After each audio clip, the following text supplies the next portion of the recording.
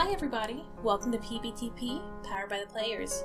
Powered by the Players is an actual play podcast featuring mini campaigns and one-shots of all your favorite PBTA games. Each campaign or one-shot will be a different Powered by Apocalypse game with a rotating cast of diverse players. Let's power up!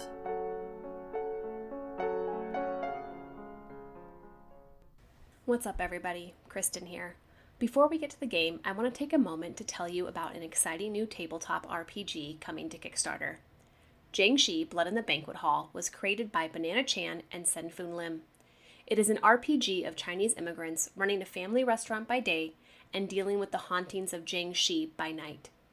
I have had the pleasure of playtesting this game multiple times and can tell you it is a game full of family tension, silliness, and heart, as well as action and investigation while defeating Jiangxi, also known as hopping vampires. Banana and Sen are both incredibly talented designers with several previous successful projects. You can find Jiangxi Blood in the Banquet Hall on Kickstarter today. With all that out of the way, let's get to our one-shot horror game of Bluebeards Bride.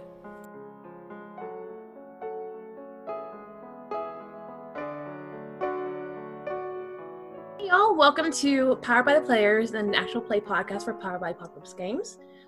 If you don't know me, I am Morgan, your groundskeeper for this evening, because we are playing Bluebeards Bride, a feminist horror game by Whitney Stritz-Beltran, Marissa Kelly, and Sarah Richardson, based off the Bluebeard fairy tale. It's a feminist horror game based on the aspects of the bride herself, going through the mansion of Bluebeard and seeing all the horrors that he's done to the bride before. I have 4, I'm not going to say victims because that seems a little harsh. I have 4 wonderful players joining me for today to play a part of Bluebeards. Why don't y'all go ahead and introduce yourselves for me, please? Hello, my name is Fiona Howitt. My pronouns are she, her. I am the host and regular GM for What Am I Rolling, a twice-monthly RPG one-shot podcast. I've not played Bluebeards Bride before. I actually funded the Kickstarter so when it first came out, and then recently a friend for my 30th birthday bought me the actual book. But it's something I've read through and I'm like, ooh, this is going to be exciting, because to sort of answer the next question, I love horror. I love scaring myself. I recently bought a game called Moons of Madness, which is a bit like if you've ever played Prey on the Xbox or PS4, it's like a space version BioShock, but with Call of Cthulhu elements. And my God, the first 10 minutes, I scared myself so much. And I'm on my own currently, so it's like, but yeah, I love that stuff. I love like Alien Isolation, all that stuff. I'm here for horror, for sure. Hi, I am Miriam. I go by they, them pronouns, and I am the GM and creator of the Musafir's podcast, which is an actual play podcast.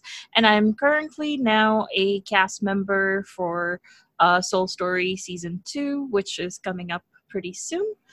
And this is my second time playing in 2 weeks. Yay for social distancing. Yeah, I'm excited to play this again because I had so much fun the first time. I'm not really a horror media person. It depends on the horror. I think I go for more like haunted house sort of a feel, because that's my jam. Literally, I think, Morgan, you've played one of my games. And yeah, that's me. Hi, my name is Gemma. I usually go around the interwebs as Kupo. You can find me on Discord at Kupo Night and on Twitter, retweeting stuff, reblogging. Who uses Tumblr anymore? My pronouns are they, them. Things I'm working on, I kind of just flit about. So I'm usually on the Welcome to the Party streaming channel. So currently at Welcome to the Party season, I am playing a Star Wars live stream using hyperdrive from the system Airlock, and it's been super fun. That's on Thursday evenings. Other than that, I am usually retweeting stuff and cheerleading Welcome to the Party's one-shot BIMPOC channel, Vibrant Visible Victorious. And you can find more information about that on vibrantvisibleVictorious.com. In terms of horror, I run the opposite direction. I don't like it. Thrill rides? Nope. But psychological stuff that deals with the mind and makes me think, that's what attracts me, I think. And that's why I feel like games such as Bluebeards or any other like role-playing games I get attracted to. Like I just played 10 Candles a couple of weeks ago and I loved it. There's just something about role-playing that type of horror which is great for me, but yeah, put me in things that pop out scary and like, no. So I'm very excited to play this. I've been wanting to play Bluebeards for a very long time. So I'm very happy I was invited to play this. So thank you. I'm Diana Lorraine. When I'm not hanging out over here, I am a cast member of the Space Agers, which is a Kids on Bikes, Teens in Space actual play podcast. And then I am also one half of Macintosh and Maud, which is a My Little Pony podcast. And then there's also The Doghouse, which is a Riverdale rewatch and review podcast.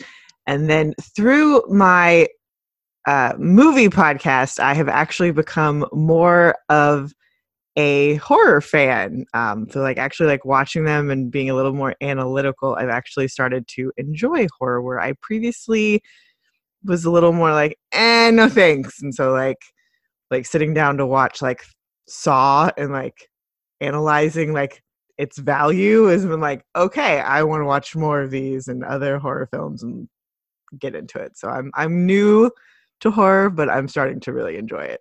Hi, I'm Morgan Nuncio. I am your groundskeeper for this game. My pronouns are both they, them, and she and her, interchangeably.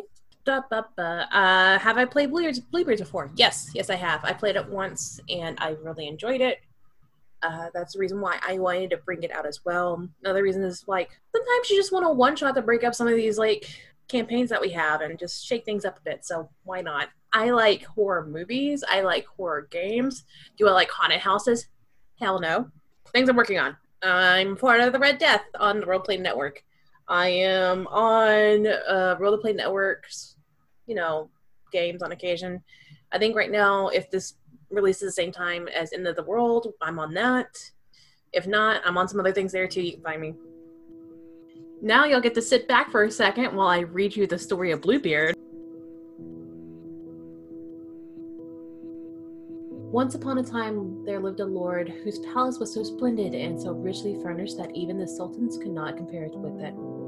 He had dishes of gold and silver, sofas and chairs upholstered in the finest silk. The walls were adorned with every kind of curious antique. There was, however, something very odd about this lord. The color of his beard was a rich and shocking blue. His countenance was both distinct and unmistakable, and so he was never spoken by his real title, which was so great and noble, but instead he was simply referred to as Bluebeard. He was a fearsome man with deep-set eyes, and he was known for having an uneven temper. Even so, Bluebeard had been married many times. No one quite knew what had become of each of his wives in turn, as there had never been a funeral at the palace that anyone living could remember. They simply vanished, and when time passed, he would marry anew. One day, Bluebeard went hunting in the countryside near his estate. With the sun high, he came upon a dilapidated farmstead in which to slake his thirst and rest. The farmers were eager to please the powerful lord and sent their lovely young daughters scurrying to serve him tea and bread. Bluebeard was instantly smitten with her beauty. He decided right then and there he would take her as his wife. For a week he entertained her amongst a cadre of fine lords and ladies. No expense was spared. His wealth was dazzling in a way a cobra dazzles a mouse. After that single hedonistic week, Bluebeard came to call with a marriage proposal. Bluebeard scared the young woman, but she couldn't let her family languish in poverty. And besides, maybe his beard wasn't quite that blue. She accepted his proposal. In short order, they were married at the palace. Such a sight it was. 1,000 white lilies decorated the pagoda for the ceremony. Delightful incense burned throughout the night. The young bride awoke the next morning in her bed alone, her marriage yet inconsummated. This caused her some amount of anxiety, yet also some relief. She was escorted by a servant to the dining hall, and there she found Bluebeard breaking his fast. He greeted her cheerily and bade her eat. Bluebeard informed her that he received urgent news and must leave at once on a journey of much importance and would likely be gone for many weeks. To console her, he kissed her affectionately and gave her the keys to every door in the house. He bade her to amuse herself in his absence. Here, he said, are the keys to your new home. The smallest key, my dear, is for the closet at the end of the gallery. Open everything, go everywhere, save this one little room. I forbid you to use that key. The bride promised to faithfully obey his orders. She stood waving to him from the palace gates as his caravan of camels and horses kicked up a trail dust as they departed. No sooner was he gone than she began to wonder what has possibly been hidden in the forbidden door. Did he hide disturbing habits or unseemly desires? Was there some secret treasure known only to those noble blood?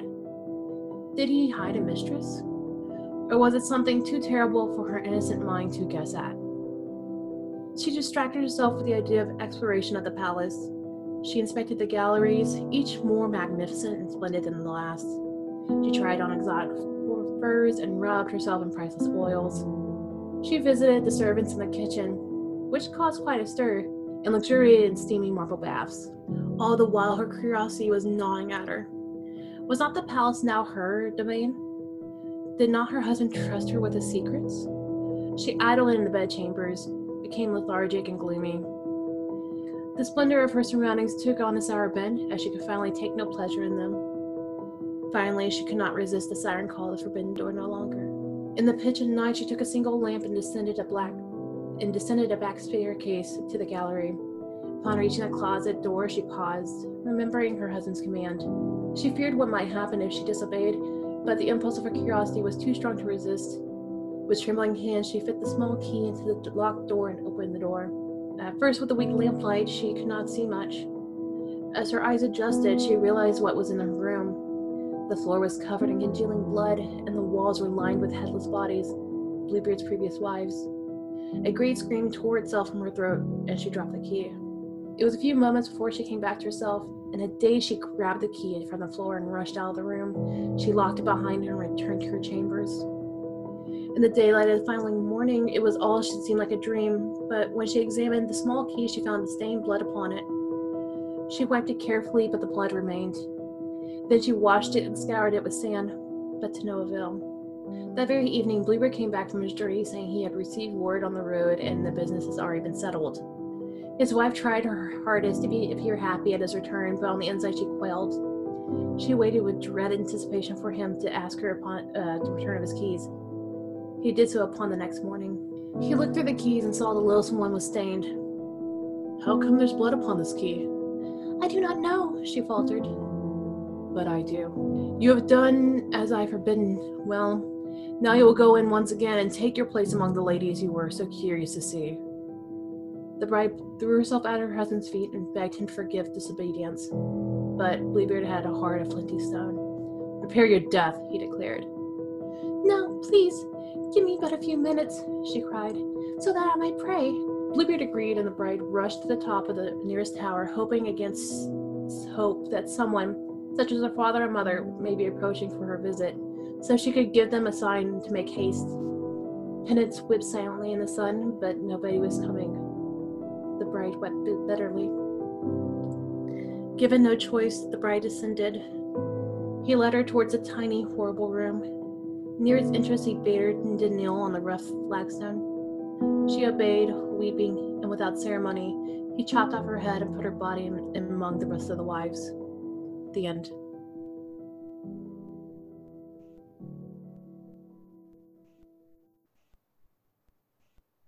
Now, you know the story of Bluebeard. This is a game that we take on a new aspect of Bluebeard's wife. It's not going to follow exactly with the lines of the story itself. You know, fairy tales are fairy tales for a reason.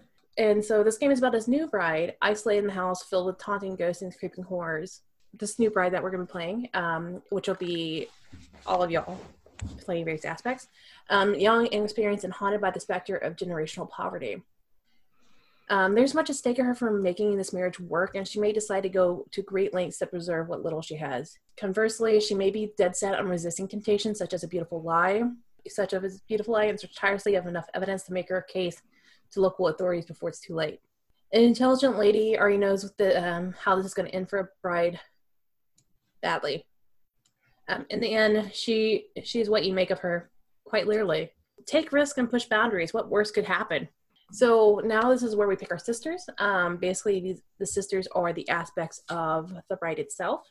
Each player picks a unique sister to play, but some actions may lead the bride to be harmed through physical, mental, and emotional violence called trauma, as y'all can see from the character sheets. And sometimes one sister may receive too much harm, which she'll shatter, losing that part of herself to madness forever. Each sister may view evidence differently. This allows the bride to be complex, even contradictory feelings about things and people she encounters. So choosing your sister with this, basically that means we'll be choosing either the 5 aspects that are available are the animist, the fatale, the mother, the virgin, and the witch. All right. The animist, you hold on to righteousness with both hands. Others admire your strength and bow to your will. Fatale, you drip sensuality from your lips. Others watch your every move and crave for you to take control. The mother, you walk with authority. Others ache for your approval and long for you to soothe their wounds. The virgin, you see beauty where there is none. Others seek comfort in your warmth and delight in your obedience. And then last is the witch. You break magic from shadow and blood. Others desire a taste of your sin and pray for your undoing. So those are the 5 aspects that are in play. So everybody get to your respective play sheets. All right, so which one did we not choose? The animus, is that right? The animus. We didn't watch. Okay, we didn't I'm use. going to just delete this whole row then. We don't care about the hands. Bye. I don't care. She doesn't even have hands. It's just stumps. Oh, no. Just little stumpy stumps, just... The horror begins.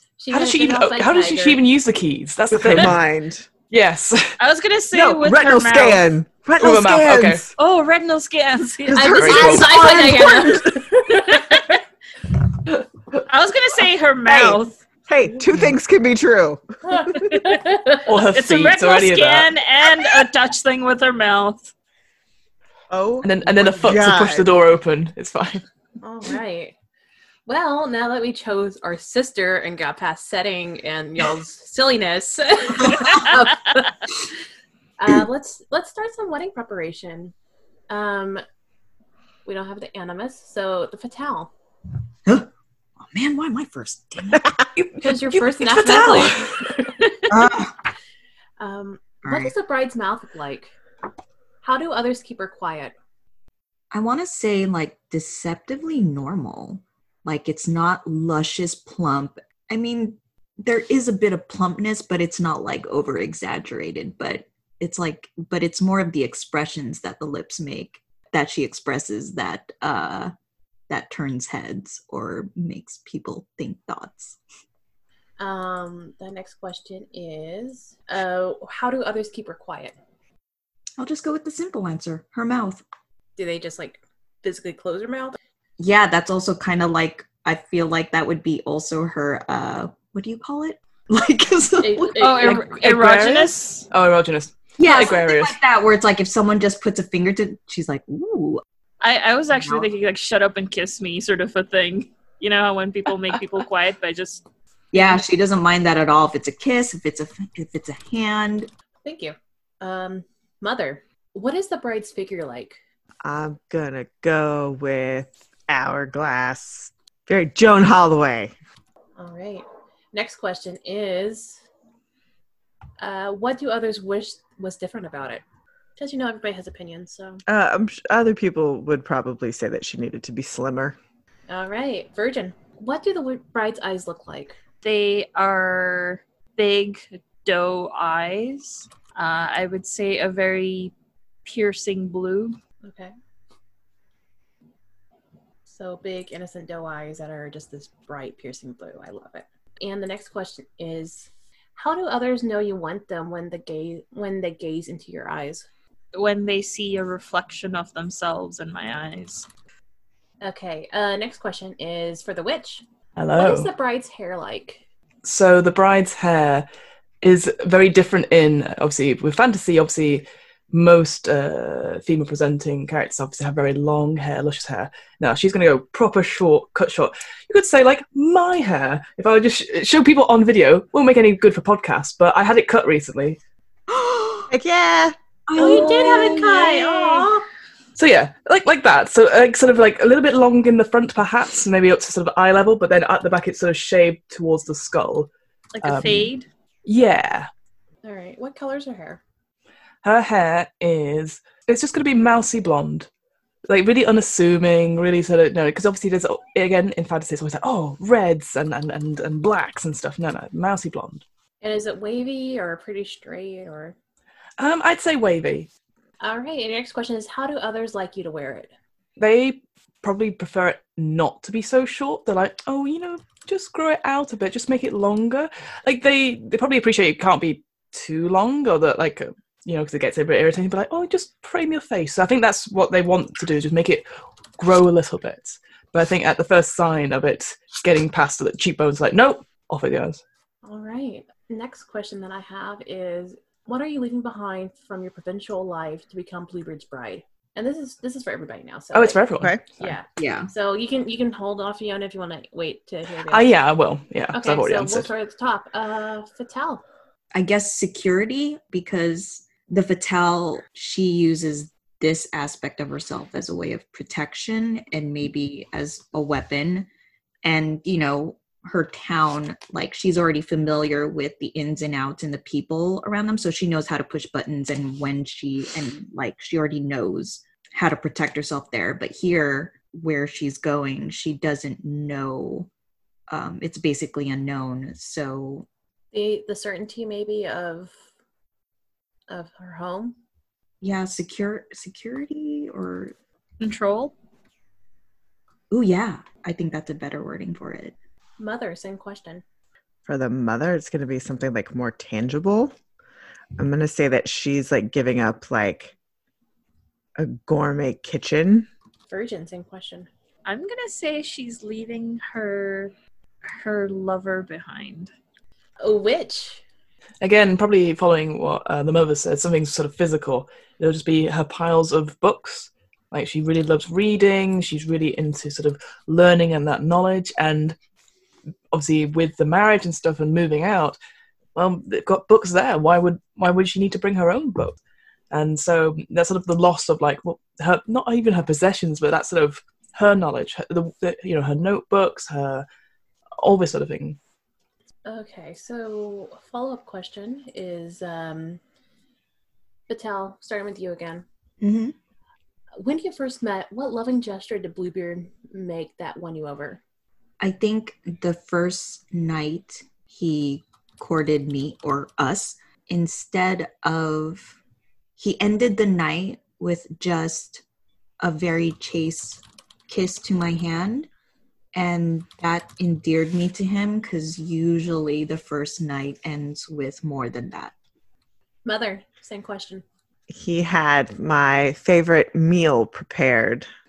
All right. Do you have an idea what the favorite meal is, or are you just like he just roasted duck? All right. Virgin, same question. When we first met, I think the loving gesture that Bluebeard made was to look directly into my eyes, and for a moment I saw myself reflected in his eyes. Witch, same question. I think he would have tried to woo me, and then finding out how much I enjoy to read, he would have picked out like almost like a reading list of certain written works that I would have enjoyed, and at the top would have been a book on poetry, talking about. Now, I'm not going to go as far as like he wrote it himself about me, but it feels like it was deliberately picked to describe me and about a man wooing a lady, and like, oh, it just so happens just to be perfect, and it really entices me to it. All right, so the next question is, what gift did you present to Bluebeard before the wedding? Why did you choose this? We'll start at the top again. Patel. I decided on it's going to be like a pendant with just some type of like a gem inside. Maybe, I don't know, maybe like an emerald or something. But it was given as a gift to her. It was one of her first gifts from one of her many suitoresses, suitor thems. And it was a token just from that person saying that, oh, like, this reminds me of you and your beauty. This reflects who you are, or what they think of her. So she kind of gave that to him as, like, since that was her first token, she wanted him to have it as a reflection of herself. Excellent. Mother. I presented him with a collection of my best recipes to show him that I'm going to be able to cook for him well. And that's why you did it, so you can show him how to cook, or show him that you can cook, not how to cook. Yes. Yes. All right. Okay, cool. Thank you. Virgin. It's a very simple silver and gold intertwined ring that is essentially a chastity ring. It is not just something she had worn. It is something that was given to her by her ex-lover / best friend. It might have been given to him as a sort of a commitment, but also partly out of spite. All right. Witch. I will give Bluebeard a pressed flower. Basically, as I'm very into sort of the books and stuff, but also sort of nature and stuff, I find the most beautiful, let's say orchid, a nice blue orchid. Why not? We'll go with a theme. And I get it pressed, and I might spend a couple of days trying to sort of make sure it's completely flattened and stuff. And then when it comes out, it isn't just a beautiful sort of like open presentation, and I sort of have it sort of in beautiful paper, and it's just a simple frame, maybe like just something very simple, but to show sort of the beauty I found in his words and his intellect when talking to me about books and about the world. Okay, the last question. Do you trust your generous husband, Bluebeard, or do you hold unkind suspicions? Why is that? Fatal. I am suspicious. I think this aspect never has a natural distrust of suitors in general, let alone the husband-to-be. So, and especially because it's really too good to be true. So I think there's something amiss. Same question for the mother. I'm going to say that the mother trusts him, that she has the why would he be so generous if he had untoward intentions. Virgin. Okay, so the Virgin does trust her husband because she must. Otherwise, it's almost like this kind of denial of like, he's the one who proposed marriage. The other one didn't. So therefore, this person must be trustworthy. I feel there's a little more desperation in it than logic, I feel. All right, and Witch? So I think for me, I'm kind of on the fence in a way, because suddenly this gentleman has appeared in my life and is not seeing me as weird for wanting to read books and like be with nature and enjoy discussions and stuff.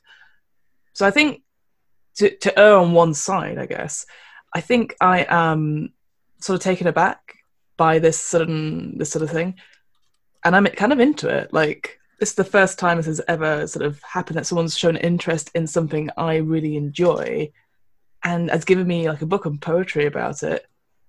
And so yeah, I think I'm like, wow, yeah. So I think I err slightly on trusting him. So you do trust, but err on the side of caution. Yeah, I think because I've just never had that experience before, I would say. All right, so I think that's all the questions. All right, next stop is sisterly bonds. As part of character creation, you'll establish a relationship with your other sisters and stay with you. On each character sheet under sisterly bonds, there is a statement about how a sister feels with the other characters and sisters in general, followed by 2 fill-in-the-blank statements. We'll do this in rounds, 1 question at a time, just to make sure everybody's being connected and no one's being left out. All right, Fatal, your first question is: Your sisters are who they are, boring and predictable, but blank has no idea of a woman's true power. Explain why you wish to teach her.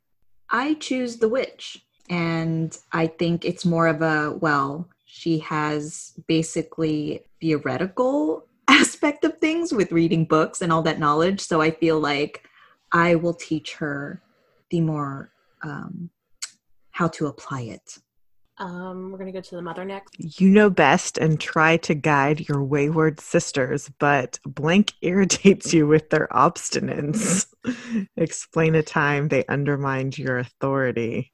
I'm going to say Fatale, probably. Probably irritates. I didn't want to say I figured, but like, yeah. I think we all got there eventually. I think it might be a little stereotypical, but I think that makes the most sense. Oh yeah, no. There are some blanks where I'm like, this shouldn't be blank. Yeah, it should not be blank. I'm thinking that there was an important dinner. Again, I'm very food-based mom. And we're trying to use our best table manners, and Fatale is just trying to be really seductive. Oh yeah, I was using strawberries and not using them in the way that they should be. Totally, and just really using the dinner time to be seductive when this should be a time for decorum. And I love it that it's in your domain, like the kitchen. Like what are you doing? Your realm, and I am just like mucking it up. Yeah. All right. The next is the Virgin. You trust your sisters for the most part, but X blackens your innocence with her every word. Explain how she became your enemy. I feel like it has to be the Fatale just for this particular question, because also with the trust, with the whole like whether we trust or not, the only one who was, and also is directly related to my exact sort of like denial. So yeah, I think the Fatale blackens my innocence with her every word, with logic, man. Go ahead with the Witch. Your sisters are not nearly as important as power, but blank is a useful tool. Explain how they helped your pursuit of blasphemous craft. So I'm going to say the Virgin for this because the way I sort of do my research and do the reading and stuff, I think people see like, oh, that's not proper, that's not ladylike, etc. But because of sort of the Virgin's sort of innocence, I'm like, oh, it's nothing. I'm just curious. Oh, that sort of like horrible coyness about everything. People are like, oh, she's totally innocent. It's totally fine. So that's why I'm going to say the Virgin for this one. And start again at the top with the Fatale. Let's do your second question. Okay, your sisters are who they are, boring and predictable, but you try to draw in the Virgin with your seductive aura. Explain how you hide your insecurities from her. Yeah, I think it's just because the Virgin and Fatale seem like such opposites that there is something like the Virgin's vulnerability and that trust that Fatale lacks, but also kind of envies sometimes. So she definitely wants to hide that insecureness and just tries to, and that's why she kind of uses her seduction as a shield, I guess. So the Virgin doesn't know that, because she'd rather die than admit that she admires that aspect of the Virgin. Okay, very cool. Mother. You trust blank to have your back. Explain a time they supported you in a time of need. I'm going to say I trust the Witch to have your back. I think because the Mother is powerful, and I think the Witch has my back because the Witch wants my power and my approval. I got you that sweet, sweet recipe.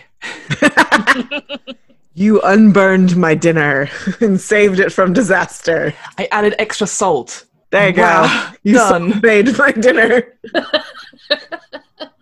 All right. The Virgin.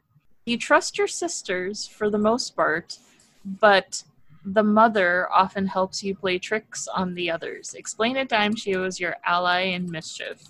I'm going to say with all that food knowledge and food, domain, I think we've done some fake food, where something's supposed to be something, but it turns out to be other. Like, for example, cake, which is just mashed potatoes and meatloaf, or, vice versa, sort of a thing. And the Witch. Your sisters are not nearly as important as Power, but blank draws an evil to her. Explain what you have done to keep that evil at bay. I'm going to say the mother for this one. Basically, she's very good at making lots of food, and it's delicious. But as a result, she gets a lot of unwanted attention. Like, lots of people sort of come around, maybe take advantage of the way she's always preparing, always, like, is the best. So I think what I would try and do to keep that sort of evil about people taking up her time and her sort of capacity, not really capacity, but like this, giving all that effort, but maybe not getting thanked for it or not getting gratitude for it, because you would help people out in a tight spot for all those, last minute banquets you've been helping with. I think what I would have done, I would have sort of encouraged people to like, look, I'll show you how to cook together and like teach people how to do certain quick meals. Sorry, the one that comes to my mind is my own speciality is a cheesy rice, which probably isn't a fantasy setting sort of thing, but like a quick sort of meal, something that with some grains and then like a meat or two. But it's like, look, this is simple. It'll keep everyone happy, and here's a list of it, and send them on their way whilst keeping the good stuff for ourselves. All right, now that we have our questions, we fill out our stats. There are 3 stats within this game: blood, carnality, and resilience. Blood is your connection to the horrific. How closely tied are you to the darkest sides of human nature? Carnality is your expression of the horrific. Do you weaponize your sexuality or give it into the base instincts such as violence? And resilience. Resilience is your resistance to the horrific. How much horror can you stand before you break? You are given already a +1 for each of your stats. Please fill out the other 2 with a 0 or a -1. So basically, like I said, there's 3 ways this game can end. One is the track of loyalty, meaning that you'll stay with Bluebeard. Another is a track of disloyalty, where you'll either run away forever or go to the authorities. Or the third one, which I hope we don't go to, but it might happen, all of you shatter. That's another option that we can look at. Y'all could all just break and become just another ghost in the cog. And once we are ready, we can go ahead and get started with the first room. Bluebeard's bride is Fiona as the witch, Miriam as the virgin, Gemma as the fatale, Diana as the mother, and Morgan as the groundskeeper.